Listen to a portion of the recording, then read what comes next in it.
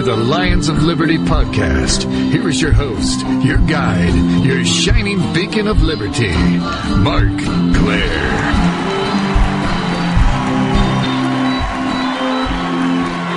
Welcome back in to the Lions of Liberty podcast. I'm thrilled to have you guys here listening, as I always am, crammed in here in the Lions of Liberty studio. Now, for those that have been listening to this show for a little while now, you know that I'm always kind of trying to steer things towards ideas, towards the philosophy of liberty. You know, looking at the why. Why do I believe the way I do about liberty? Why do others believe the way they do about liberty? I often get on guests that have strong opinions on certain subjects, and I'm always trying to kind of tie that back into this key philosophy. Now, today's edition is going to be a little bit different. We're not going to be as nitty-gritty on the philosophy, although you know I'm going to bring it up at some point. But really, it's more of a practical how-to guide to avoid a situation that a lot of people find themselves in, and a lot of people find themselves in that situation often through no real fault of their own, and that is getting arrested. I was arrested for playing the guitar once. A lot of people nowadays, especially, it seems, or maybe we just see more of it because we have the internet, we have Facebook, we have YouTube, we have places to post this stuff, but it seems like people are getting arrested all the time. I'm going back to the piano. And that's not good. It's really hard to advocate for liberty or to be free if you are behind bars. And a lot of people are arrested for things that aren't crimes, shouldn't be crimes, and that sort of thing. And we can go all day long through the philosophy of why certain things shouldn't be crimes, why people shouldn't automatically be put behind bars necessarily for certain things. For playing the guitar. And that's all well and good.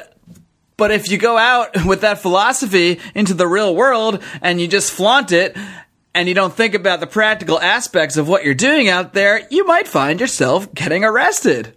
You know, if you get pulled over and you got a joint in your hand and the officer says, "What are you doing smoking that joint?" and you say, "Well, marijuana shouldn't be illegal and I should be allowed to." Well, I mean, maybe you're right, maybe you're wrong. Maybe you're high. But it doesn't really matter because guess what, pal? You're going to jail. Now, that one's a little more obvious, but there are a lot more subtle ways that people expose themselves to arrest. And today I'm going to talk about ways you can avoid that. With my guest today, he is a former police officer, FBI agent, state attorney's office investigator, and a private investigator. He is currently a practicing criminal defense attorney based out of Jacksonville, Florida, and he is the author of the book, Arrest Proof Yourself. Dale Carson, welcome to the Lions of Liberty podcast. And thank you for having me on. I certainly appreciate it. Glad to be here. Well, Dale, I'm certainly happy to have you in here. Before we get into your work concerning, the book Arrest Proof Yourself, which I read a couple years ago, why don't you give our listeners a little idea of your background? As we all heard in my introduction there, you spent most of your working life in the law enforcement field. So I'm curious what led you from the enforcement side of the law over to the defense side of the law and further to write your book, Arrest Proof Yourself. But I was a police officer in Miami back in the 70s, and I worked in the really high crime areas of Liberty and Carroll City, which are sort of the core areas of Miami. And I arrested just hundreds of people. And the typical arrest went like this, and this is by way of background, and it'll bring you up to speed with where I am today about all of this. But the way an arrest typically went was I stopped people for traffic violations. And it's really difficult in the United States to drive a car without committing at least a minor traffic infraction. So I would pull these folks over and I would go up, get their driver's license, their insurance, their registration. At that time, things were not as electronic as they are today. And they would pass those documents to me and I'd peruse them for a few moments. And then I'd ask them, I'd say, you don't have any guns or narcotics in your car, do you? And the typical response, although not always, but the typical response was, of course not, officer. And then I'd wait for a few breaths, and then I would say, well, you don't mind if I search them, do you? And the response typically was, no, I don't mind if you search. I have nothing to hide. And, of course, all of them did have a lot to hide. Typically, in the inner city, people smoke dope when they drive their cars, and possession at that time of just marijuana was a felony. And so, as a consequence of that, I just arrested tons of people. And a lot of that is from their failing to understand that, you have a right against search without a warrant. And the default is you can't search without a warrant. And a lot of people simply don't understand that. So when I ask search, I am asking for you to surrender your Fourth Amendment protection. And people just routinely did that. Well, to be candid, I didn't think about that when I was a young cop, because I went to a Presbyterian college in North Carolina, and I came out being a police officer, at least initially, thinking that I was there to help everybody and to protect and serve. And I would frequently let people go. If I saw that they couldn't afford what I thought was the price of paying the traffic citation or whatever it was, I'd just say, look, get the headlight on your car fixed and I won't have to write you a ticket, okay? And I'd send them on their way. Well, there was a big sergeant down there who I knew and was a smart guy, and he kept me alive throughout the course of my tenure down there in Miami as a cop. He one time pulled me aside and he looked at me and he basically threatened me. He said, if you don't start putting people in jail, I'm going to have your job. Wow. And it really came suddenly to me that one of my primary functions in Dade County was putting people in jail. It's almost a no-brainer, and I soon learned that putting people in jail is how you move through the system for promotions. And every police officer that I ever knew wanted to be a detective. And we look at Hollywood today. It used to be back in the 70s, there was a show called Rookie, was one of the show about a street officer, and then, of course, the infamous Adam 12. And those shows were about street officers. But pretty soon, the media lost or the population, I guess, the viewers lost their love for street officers, and they wanted to hear about detectives. And so I learned early on that the way to become a detective is to arrest more people than anybody else. And so that's what I set out to do, and I did. And what I learned years later, I'm talking about 30 years later, 25 years later, was I thought, you know what? That's an insane way to protect the population by just arresting everybody for anything.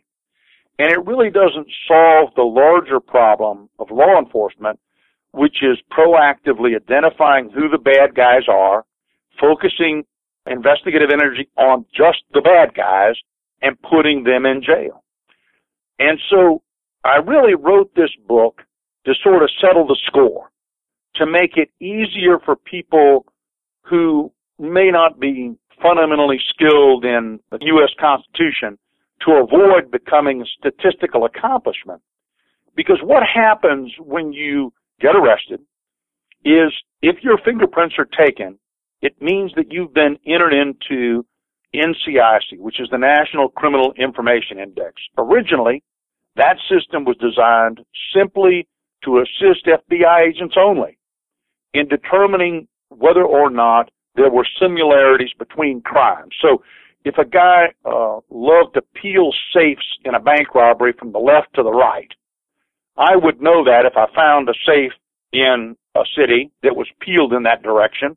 I could use that investigative intelligence to identify who the bad guy was. And that was the only purpose it was to be used for. And of course that morphed as government has a desire to expand forever. And now, if you're in NCIC, almost everyone will know that you've had an arrest, not necessarily a conviction, but an arrest. And that obviously has a severe impact on your ability to get a good job, to get a proper job, to pay for your family and your financial responsibilities. So just the simple arrest makes a huge difference in your employability and your ability to survive in community. Wow, that's incredible. So even just the act of being arrested, even if you are later found completely innocent of whatever you were arrested for, you are still in that system. And were you saying employers can find that information? Who else has access to that information now? I know you said it was originally for the FBI, but as you mentioned, this stuff never really stays contained with kind of our current system here. So who else has access to that database? You know, pretty much everybody. Local law enforcement does, through interpact agreements between states. And people like banks, school teaching organizations, the school board, things as minor, frankly, as a barber's license. Some of those folks have the ability to determine whether or not you had an arrest by making an inquiry of NCIC, which is the federal index. And you'll remember back in civics, we learned that Florida, as an example where I live, is a sovereign, as is the United States. So somebody arrests you in Jacksonville, Florida, they take your fingerprints. That data goes to the FDLE, which is the Florida Department of Law Enforcement, and they put it in their database, the Florida NCIC. And that information is also transited to NCIC Federal. Well, let's say your girlfriend is mad at you, and she accuses you of a crime, and she makes a complaint, a felony complaint, and the police come. They ask you if you knew this girl. You said, oh, sure. And they say, well, you're under arrest. She's filed a complaint. So they arrest you for a felony. That information goes directly to NCIC. One of the things that they're trying to accomplish is to make sure you're not a fugitive of some kind. But in any event, you're listed permanently in NCIC. Now, Florida, the sovereign, can take the data out of its own database, but it can't tell another sovereign to take it out of their database. And that's where the problem really arises. It's just permanently stored. And when you think about it, computerization now has really created an environment where once you're arrested and it becomes public record, you're in the system permanently anyway. Even if you go through all of the legal channels, say, as you said, if you're arrested in Florida, you're found innocent, you go through every legal channel there to get your name kind of removed from that system there. Well, that's all well and good, but you're still going to be in that federal database, and there's basically nothing you can do about it. Is that kind of what you're saying? That's exactly right. And more, remember there are private companies as well that download that data. Mm-hmm. So I just tell you that if you are arrested, and this is the basic premise of the book, the basic premise of the book is I do not want you to be arrested at all. And so I teach you things to do and things not to do to avoid getting arrested. And a lot of it has to do with sort of common sense things. How to behave around a police officer in a citizen encounter. How should you present yourself? Should you have an attitude or not have an attitude? Should you drive a car with loud mufflers or not? All of those things that, now that I'm 62 years old, I go, well, that makes perfect sense. I didn't think about when I was 18 or 20. Right. Just never really occurred to me. And so this book is an effort to teach people how to avoid those kind of problems. And beyond that, what to do if you've encountered the problem. All right, it's here. What can you do now given those circumstances? And again, I want you to win the war over your body, okay, being arrested. And if you've got to cry or to do things, and as shameful as that may sound, it is critical for you to stay out of that system. Right. A lot of it has to do with, we all control where we are present, where we go. We all control when we're there, typically. Those two factors alone can prevent you from being arrested more often than not. For example, there are certain areas you just shouldn't go to, right? And there are certain areas that you shouldn't go to at certain times. And if you just keep that in mind, then you don't become a target for law enforcement encounters. And if you don't encounter them, I call them the portal to the electronic plantation. If you don't encounter them, you're not going to get sucked up into the system. And I tell you, the system is a profit-based system. We don't often see this, but it really, truly is. And I'll give you one example that I've seen recently, and there's been some court rulings on this. If you're in custody and you're in the jail and you want to call home, the way that's accomplished is you enter a PIN number in the phone system, and then you call your house.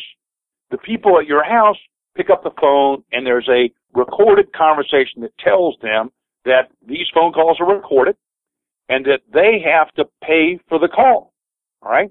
And that call typically costs between $2 and $3 or $4, okay? And that call lasts about 10 or 15 minutes, and that's it.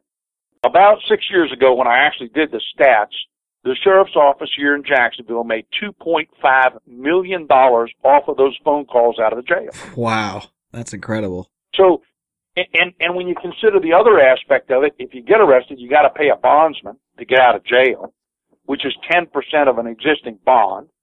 So typically there are huge costs associated with getting in jail.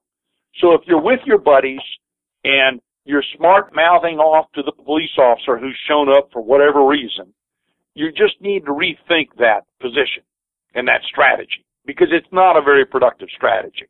And although you may look tough in front of your friends mouthing off to the police officer, I can assure you that 10 years down the road, all of that will be well gone and lost.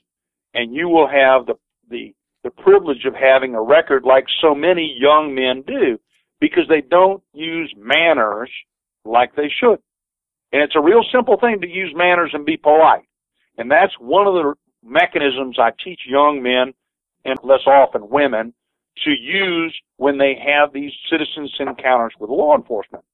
And another thing that I've done is I've created in the book a document that are called street credentials. And I know this sounds just silly and it just sounds immature, but I can assure you, one of the things in the street creds is who your minister is, written down.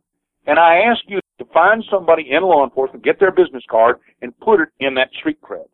Because one of the things that causes police officers to make exceptions, because we're all human as police officers still, is to simply know somebody else on the department. Police officers are less inclined to arrest somebody who they think may be a friend of another police officer than they are someone who's not a friend of another police officer at all. So there are strategies and methods that I help people sort of digest and regurgitate when they encounter law enforcement that are designed really to prevent you from becoming a target of law enforcement. Yeah, and your book is filled with a lot of great tips. A lot of it's common sense. A lot of it's stuff you just might not even think of until you've really been exposed to the inner workings of law enforcement. I want to talk a little bit more about this incentive system that's in place. In your book, you have kind of a picture of a tally sheet where officers, I guess they tally up all their arrests, and that is sort of how they go about getting promoted and getting to that, I guess, the kind of that dream you discussed earlier, becoming the detective, the cool detective who gets to wear street clothes and investigate crimes and isn't, running around on the street all day long. And let's not forget that he gets all the attractive women. Think of Magnum, right? Of course. Starsky and Hutch, all those guys. That's it. And that is the illusion that we've created. And really, it is counterproductive, because the solution to crime in the big city is not putting everybody in jail for everything. It is not that. What it is using intelligence sources of people you've already arrested, or people who are intelligence snitches, you would call them in the vernacular in the community, to tell you where the bad guys really are. And we don't do enough of that. We permit the system, as flawed as it is, to just continue to operate and look at my production, basically, how many felony arrests did I make last month? And if I made enough felony arrests, then I'm better than the next police officer. And that's a really poor gauge of the quality of public safety. It is not a poor gauge of law enforcement. But I think we have picked up the wrong language really here, because this is not about law enforcement. This is about public safety. And there's a huge difference. I mean, you can train a robot to enforce the laws. And the concept of having a human being out there is to add a function called discretion in what they do. And it no longer exists in this environment, because young men want it to be competitive. You remember, you probably played sports when you were in school. I mean, everybody wanted to get that next point or be better than the next person. And that same competition, that competitiveness, goes straight into law enforcement when we start talking about arrests. Sure. I mean, we loved having road chases, chasing people through the community with our sirens on.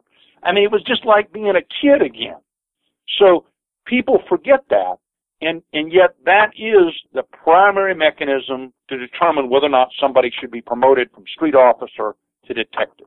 So is that incentive system, is that something that's openly discussed in the police department, or is it more, under the table kind of hush-hush thing? I mean, how open is this very perverse incentive system where the more people you arrest, the better your career is going to be, because it seems so opposed to what we're always told law enforcement is about, or what, most people's view of law enforcement is, which is to protect people, is to put the bad guys away, to get the murderers off the street, to get the rapists off the street. I don't think there are many people, regardless of their political beliefs, that would disagree with that concept overall, but it really seems that what we have now, at least, I don't know if this applies to every single police department across the board, or if it's, more isolated cases, but how ingrained in the system is this sort of perverse incentive of the more people you arrest, the more your career will advance?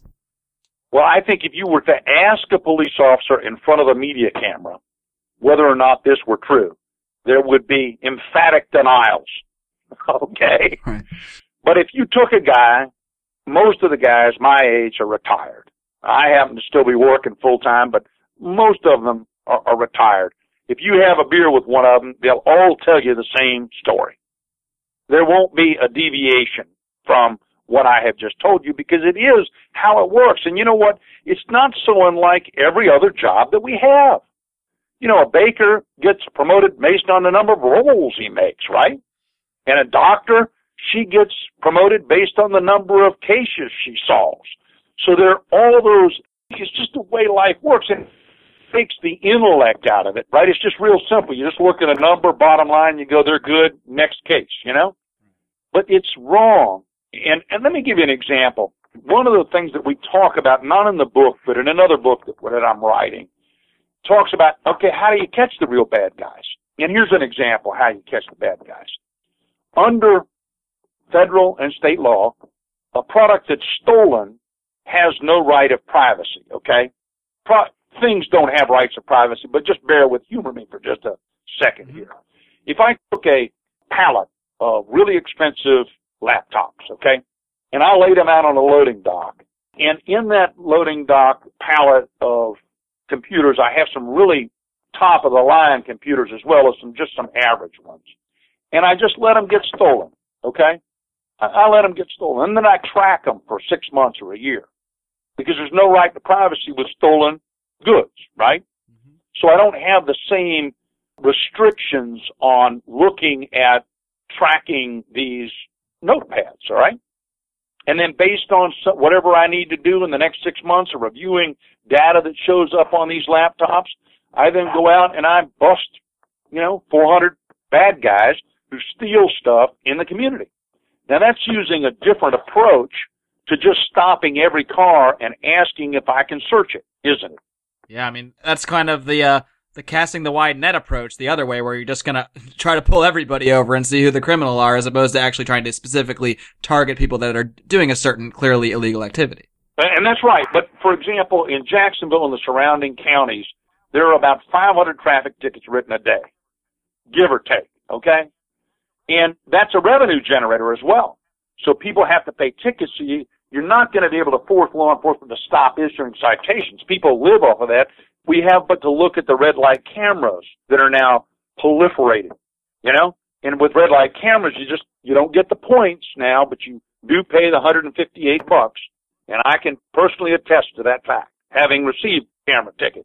Out here in California, I've never gotten one, but I know people that have gotten them for $350, $450, something like that. Really, really high amounts for the red light cameras. Well, and it's just revenue generating. I think the statistics really reflect that there are more accidents when there's a red light camera because people tend to slam on their brakes. Well, sure, you're driving through, and maybe the light's turning yellow, and you know you're good, but suddenly you see a red light camera, and now you think maybe I got to slam on the brakes, because if you're a split second off, suddenly you're going to get a ticket in the mail. That's right. That is just revenue generation. That's taxation at its most basic. Now, let's get into a few of your tips here, some of your advice. Now, just off the bat, what are some of the biggest mistakes that people make when they first encounter a police officer? They're not pleasant, right? I mean, that's it. Listen, I have let more people go from traffic tickets who simply said, "Officer, I know why you..." Now, by the way, as a criminal defense attorney, I would never want you to do this. Let me be clear, okay? Because I wouldn't want you to admit anything, but I'm just telling you as a practical matter. When people would say to me, "Officer, I know I was speeding. I'm sorry. I was thinking about A, B, C, D, E, F, and G, and I'm sorry. I'll take the ticket."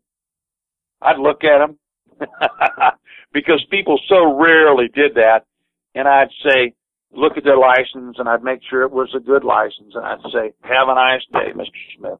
Sure, they kind of win you over by being a respectable person and not being a jerk to you. I mean, because no matter what you think about the system or the role of police officers, when it comes down to it, and you're sitting in your car or what have you, talking to a police officer, it's two individuals. So even if you think that the reason you got pulled over is ridiculous, or, you know, you don't think that the cop should be on the street in the first place, that stuff's pretty irrelevant by the time you guys are having that conversation. So it behooves everybody to be polite in that situation, no matter what your beliefs are about how you got there, why you were pulled over, any of that stuff, because at the end of the day, you're talking to another human being, and no one likes to be disrespected. I used to live in a small beach community, Manhattan Beach out here in Los Angeles, and I worked at a bar once a week, and I'd leave the bar at the time it closes, around 2 a.m. So I can't tell you how many times I got pulled over driving home, because it's, you know, you're a young looking kid, and it's 2:30 in the morning, and officers probably think I'm just thinking the way they're thinking. Well, there's a decent chance this guy might have had a drink, and if that's the case, well, you know, that's an easy way to an arrest. But you know, I've been pulled over several times, and I was a little nervous, even not having had a drink. I would be nervous just because you get that kind of feeling when you see the lights go on, you know, even if you're quote unquote not doing anything wrong, you get nervous. But what I always try to do is take a deep breath, you know, think about the situation and just realize that I'm talking to another human being, treat them like I'd like to be treated, be respectful. And I even had a tail light out one time, but, you know, I was really nice to the guy. I was like, look, I'm really sorry. I didn't really realize I had that. I'll get taken care of. And he let me go without a problem. So, I mean, that might not happen in every case, but there are ways you can certainly control the situation and, you know, just by your attitude. So I think that's very sound advice. I think if you can make the police officer laugh, you're well on your way to not getting a ticket. Right. And I think you do that by just saying, you know, who's causing this problem? It's me. You know, and laugh along with it. So, but the key here, and I think so many people miss this, is that you just need to be polite. And that's true not only in police-citizen encounters, it's true in almost everything we do in life. Absolutely. Now, let's talk a little bit more about, since we're talking about getting pulled over, you know, how do your rights change when you are the driver of a vehicle? I know that's not exactly the same as if you're just a pedestrian on the street. You're kind of in a different situation when you have that driver's license, you have the registered vehicle. So how exactly do your rights change when you kind of get behind the wheel? Well, obviously, the states would prefer to have us all believe that it is a privilege, not a right, to drive. I certainly have made the argument on a number of occasions that you got to be able to drive to be able to live.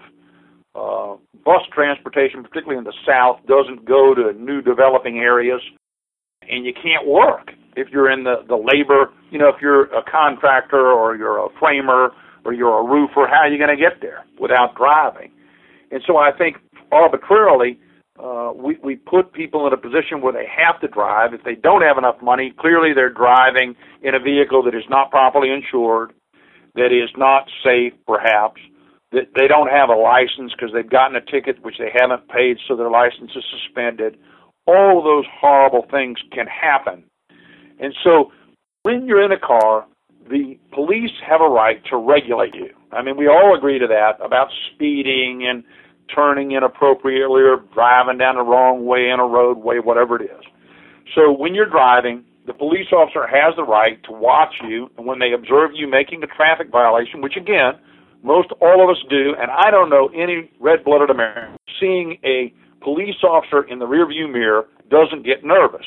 I haven't met that person, unless they're some sort of sociopath, schizophrenic of some kind. And we all get scared. And so the key to this is you pull over, you roll down your window, partly, not necessarily all the way, and you provide the officer with the information. You're polite and you're respectful. And then you just be quiet. So when the officer, what I teach in the book, is when the officer tries this word trick with you, which is, you don't have any guns or narcotics in your car, do you? Of course you say, of course not, officer. Instead of saying, of course not, officer, you say, officer. You know, I have been cooperative here for the last 5, 10 minutes, whatever it is. I was late when you stopped me. I am later now. And we all forget that we are going somewhere when we're in a car. we've all got it in our mind that we're going someplace. So I never advise you to lie to the police officer. Don't say, I'm rushing to the hospital because I'm in cardiac arrest when you're not. What you say is, I'm going to my mother's house. I'm going to my brother's house. Now, obviously, you're not going to say, I'm going to get some dope from my pusher. You're not going to admit some criminal offense. But you were going someplace, and you say, and officer, I really would like to get there, and I don't mean to be offensive. May I go, please? And that's it. Because once you start down the path of saying, no, I don't have any guns or narcotics in my car, and then the officer says, well, you don't mind if I search, then you just open yourself up to surrender your Fourth Amendment protection, which prohibits the officer from looking into your car unless he has a search warrant, or, in the case of a vehicle, because of a funny case that happened years ago, if he has probable cause to believe that you've been involved in a criminal event. An example of that is you're driving a red Ford Maverick and a robbery just occurred up the road in a red Ford Maverick. Then he probably has probable cause to search your car, and you don't want to have dope in your car, marijuana or cocaine or a stolen firearm in your car if you are in that circumstance. But the bottom line is the officer does not have a right to search your car unless you give it to him, absent some probable cause like I just mentioned. Now, I don't know if you've seen any YouTube videos out there. There's all sorts of videos people post of them getting pulled over, often at traffic stops. Sometimes and they also do stuff with Border Patrol agents and stuff like that. But they always use this phrase, and it seems like a magic phrase. And I don't know if you've seen these videos at all, but they say, "Am I being detained?" And they'll just say that over and over, or they'll say it a couple times, and then eventually the officer will usually let them go. So is that? I mean, that might be a more a less polite way to go about it. That might make a confrontation out of it. You can't be impolite. And think about it. The officer's stopping you, and you say, am I detained? That's not what you say. You give the officer a moment to do what she's going to do. And then after that moment, if they pursue trying to search your car or something, you say, may I leave? Am I free? Right. It's a much nicer way to phrase it, isn't it? Same thing's accomplished, but it's just less antagonistic. Because I'll assure you that years ago, had someone said that to me, they'd have been in jail. Let there be no question about that, okay? Today it's a little different because we have electronics. Everybody, it's easy to secret a recording device in your car. I don't necessarily recommend that. Every state's different. Some have two-party consent states. Florida's an example where you can't record audio conversation between yourself and another party without everybody's consent, particularly a police officer. So if in your state it's a single-party consent and you conceal an audio recording device in your car and the officer misbehaves, well, you probably get out of the problem. Later, down the road, after you've been arrested, after your fingerprints have been taken, after you're in NCIC, you may get the whole thing thrown out. But you're still going to be in the electronic plantation. And that's what I warn people about. We think, but I won. I eventually went to court, and they threw it out, and I was exonerated. And I'm bringing a civil suit against the officer, okay? Well, that's all well and good, sport, but when they check your ID, they're going to find out you were arrested for resisting with violence, a police officer in the lawful performance of her duty. And any employer who sees those words is going to go, next. Yeah, I mean, and even when a police officer might search you, if they pull you over at a later date and they see you were arrested for X event, then that might change their attitude towards that encounter with you as well. So, I mean, just that one arrest can change every single police encounter or attempt to get a job, anything in your life. And once again, that is why you wrote this book, Arrest Proof Yourself, and that is why you're out there speaking about this stuff and doing what you're doing. And I think it's a really great service. It's not a mindset we see very often. There's a lot of activists out there that are always pushing your rights and the ways you can deal with police. And they're not necessarily wrong in principle, but the tact that they take, I think, can often be dangerous because it can lead to people unnecessarily getting arrested. And like you said, you got the evidence, you were in the right, all of that stuff. You go to court, you think you won, but A, you're still in that system. B, how much time and money did you just spend out of your normal life where you could have been doing so many other productive things? How much time and money have you now spent just trying to fight this law just because you wanted to say, am I being detained, instead of, That's officer, right. May I leave? That kind of thing. So it's little stuff like that I really think is great about your book. A lot of it is common sense, but a lot of it is stuff that you just really might not think about if you're just going about your day and aren't really thinking about how you're going to communicate with a police officer or what have you. Dale, this show is about ideas when it comes right down to it. I like to discuss the philosophy of liberty. But today's show was a little more of kind of a practical guide, a how to keep your wits about you situation. And, and the reason I want to do that is because I can talk about philosophy all day long and the ideas of liberty, but if my listeners are all in jail, it's not really going to matter. Or if everyone's out there getting arrested because they think they're promoting their rights or what have you. You mentioned you obviously had a point in your life where you were on one side of law enforcement and you realized that the system, the way it was just wrong. There's a perverse incentive there. The incentive is to get people arrested, not to actually prevent crime or stop crime or what have you. So I'm just curious if you have any thoughts on what law enforcement should be. What should the actual goal be, and how do you think, how can this system be changed in a way that actually has the proper incentives for law enforcement as opposed to the perverse incentives in place today? I think the simple answer is it's quality over quantity. I think that's what it has to be. I think there have to be new metrics for selecting detectives, and I think there has to be an incentive for every community to respect that we are not simply the toys of government to be twisted around at their pleasure. I think that every human being is valuable. Every human being can make a contribution.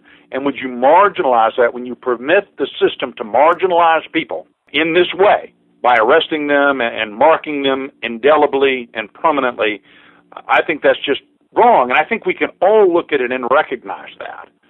So I think that it has to be basically a view toward, all right, we want to live in a safe community. How are we going to get there? How do we identify the real scumballs and dirtbags that need to be removed from all of the rest of us without injuring the fabric of our community? And I don't think anybody looks at it like that, because it's too simple to you got thousands of laws out there. It's too simple to let the officers simply enforce the laws, become law enforcement instead of public safety. And although I would never want to go back to the time in our country when law enforcement were brutal against women of color or minorities or just the poor.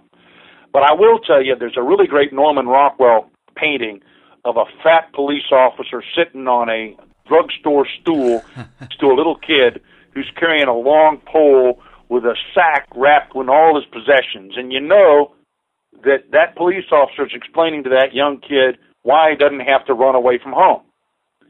That doesn't typically exist in our law enforcement community any longer. That's a real positive role model of helping a child, a young man in this case, not become a runaway and doing positive things for the community by sitting down and having a soda with this kid in Norman Rockwell's mind. And I think we can all just use a little kindness with one another, in particularly in the law enforcement sense, and move away from simply statistical accomplishments, which really are meaningless. You can bend that almost any way you want. And so if I were to make some changes, it would clearly be quality over quantity, and I think you can do that in today's public safety environment. I am familiar with that painting, actually, because my dad was a huge Norman Rockwell fan, so he was always showing me a lot of his work, and I do remember that specific painting, so it's interesting you bring that up. But, I mean, yeah, I think you're right. If that's the kind of thing people saw police officers doing, helping old ladies across the street, saving kittens, stopping crime in progress, helping a kid get home, that kind of stuff, I don't think you would see so much of the bad attitude people have towards police officers, because I know, I'm speaking to a police officer right now. There are obviously police officers out there who are good people, who are not, always just trying to get people arrested. And you even mentioned people use discretion. A lot of times you'd let people off if you knew that they couldn't afford a ticket. So, I'm sure there are many other police officers that have a lot of good in them, but the problem is that this system, this incentive system, would tend to bring the bad out of them, if anything, because they're not rewarded for the good. They're not going to be rewarded for helping the kid get home. Well, who did you arrest? Nobody. So I really appreciate your work in pointing out this problem with the system, as well as giving people practical, everyday advice as you have on how to avoid being arrested as you have with your book Arrest Proof. Dale Carson, thank you so much for coming on the show today. I really do appreciate it. Before I let you go, why don't you just let everyone out there know ways they can get in touch with you or find your books or anything else you're working on, TV appearances, anything else you got going on? Or if you'll just Google Dale Carson Law, we keep pretty active on the social media and things of that nature. So we're out there, and we're delighted to talk to anybody, any group, about these circumstances, because we all want to live in an environment that's not only safe, but it's pleasurable. Life is short, as it turns out. Dale Carson, thank you very much. You have a good one, man. I appreciate it. Take care. You too. Talk to you. We'll be back after a little break. Do you want your kids to meet the champion of the Constitution? What if there was an illustrated book that introduced libertarianism to youth through the story of Ron Paul's amazing life? What if this biography breaks down complex concepts like Austrian economic theory, the dangers of the Federal Reserve, blowback, and non-interventionist foreign policy? What if I told you this book is real and available? What if I told you that school libraries accept donations? What if you donate a copy to your local school library and give hundreds of youth the opportunity to meet Ron Paul? What if you don't? Who will? The book is Meet Ron Paul, and you can get your copy today at lionsofliberty.com/Meet Ron Paul. As Ron Paul has said, there can be no revolution without a revolution in education. Meet Ron Paul and keep the liberty movement moving. Hey guys, Mark Claire here, lionsofliberty.com, where we strive to advance the ideas of liberty daily. We bring you the Morning Roar. That's right, every Monday to Friday we'll have a brand new edition of the Morning Roar, where we provide a roundup of some news stories that you may not find in the mainstream media or even in your typical social media newsfeed. We find stories that relate to the ideas of liberty and provide you with our liberty perspective on them. Every Monday, we have our longest-running feature, Mondays with Murray, named after the great libertarian Murray Rothbard, where we'll examine an article or an excerpt from his works and help convey his view, along with our little spin as well. We wrap it all up every Friday with Felony Friday, where our own John Odermatt goes out and takes a look at some sort of felony. There's felonies committed every day, you know, whether it's a felony committed by the police, a politician, or even an average citizen. You can find all of this and so much more over at lionsofliberty.com, advancing the ideas of liberty daily.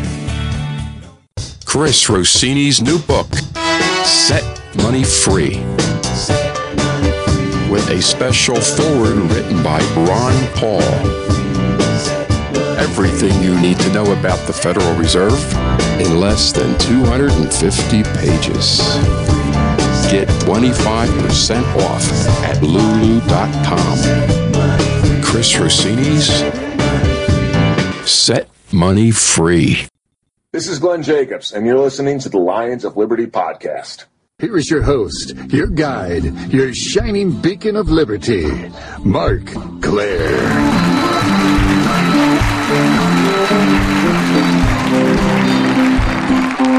All right, welcome back from break, and what a great interview with Dale Carson. I hope you guys found this interview useful and informative. I certainly did, and I highly recommend Mr. Carson's book, Arrest Proof Yourself. Again, you know, it's not going to teach you how to get away with real crime. That is not either of our purpose here, but it really gives a lot of practical advice about how to not get arrested, you know, because as Mr. Carson said, once you get arrested, you are in that system, you are in that database, and it can affect everything you do for the rest of your life, even if you're later exonerated and found completely innocent. So the key is to not get arrested in the first place. Now, I mentioned earlier, there are a lot of people out there that post videos of police encounters, and a lot of them are great. A lot of them are great, but a lot of them also start with a very confrontational attitude. You know, am I being detained? Am I being detained? And while I agree, you have a right not to be detained. You have a right to speak to a police officer however you want, but you have to realize there are certain consequences that might come with the way you act, and it doesn't matter if it's right or wrong. And yeah, a lot of the stuff police officers do is wrong. But the time for a philosophical debate is not when you're sitting in your car talking to a police officer. That's the time to hopefully just move along with your day, end the situation in a peaceful way without facing arrest. And, that was something Mr. Carson emphasized throughout is just your attitude. Like I said, having a polite attitude, even against somebody you already might feel is your enemy because they're the police or what have you. If you have a better attitude, there's a better chance that the situation will diffuse itself. Now, not everybody that makes these kind of police videos are doing it in a bad way. I don't want to imply that at all. I think a lot of people out there do them in a very good way. And, Adam Kokesh in particular, I think he has a lot of videos out there where he gets into really good conversations with the police. He's always very polite, very respectful. And, Adam himself has been arrested, of course, as well for another act of civil disobedience in which he was aware that he would likely get arrested. Point being, there are ways to go about things. And if the goal is to not get arrested, which it really should be for most of us, I know some people are going to go practice civil disobedience knowing they're going to get arrested. And, I'm not going to say you shouldn't do that. I think it's often not the wisest case. But there are certain circumstances where, maybe it is just time to take up and practice civil disobedience. I'm not saying that doesn't have its place in society, but you really got to pick your battles. And more often than not, the battle to pick is not the one where you get pulled over on the way home from work and you're having a bad day. That's not the time to pick the battle. That's the time to be polite, and get yourself home and not get arrested. So please do consider checking out Mr. Carson's book, Arrest Proof. And hey, if you want to buy it, come on over to Lions of Liberty. We'll have a link over at the post for this podcast. And also, if you go over to the right-hand side of our website, I don't plug this nearly enough. But if you want to support what we're doing here at Lions of Liberty, what I'm doing here with the Lions of Liberty podcast, go over to the right-hand side of our website, scroll down a little bit, you'll see the Amazon banner, click on that thing. Anything you buy on Amazon will get a little kickback for us. Help us keep the lights on here in the Lions of Liberty studio. Help us keep pumping out these great interviews. Help us keep keeping that website up because, we're putting all our time into this, all our effort into it because we think it's important. And if you think it's important too, please just consider doing some of your shopping through that Amazon link. If it's stuff you would already buy already, it's not going to cost you an extra dime to do it through our link. So we really do appreciate that. Also want you to come, of course, join the conversation. If you have any stories to share, maybe about a police encounter or anything at all, questions to ask, suggestions for future guests, please do feel free to join us on our social media, Facebook.com/Lions of Liberty, over at the Twitter, @Lions of Liberty, over on Google+, we're everywhere. You can also email me, Mark, M-A-R-C, @lionsofliberty.com. I don't ask that much of you guys. All I ask is that you check out our social media. Also, if you like this show, go to iTunes, subscribe, even if that's not the way you listen, subscribe on iTunes, write us a review, hopefully a positive one, but I'm not going to tell you what to write. That will really help more people see our show, help us move up in the rankings there, and just get these ideas out to more people. So that's your task list, guys. Social media, go to iTunes, and of course, please don't get arrested. And lastly, live long and live free.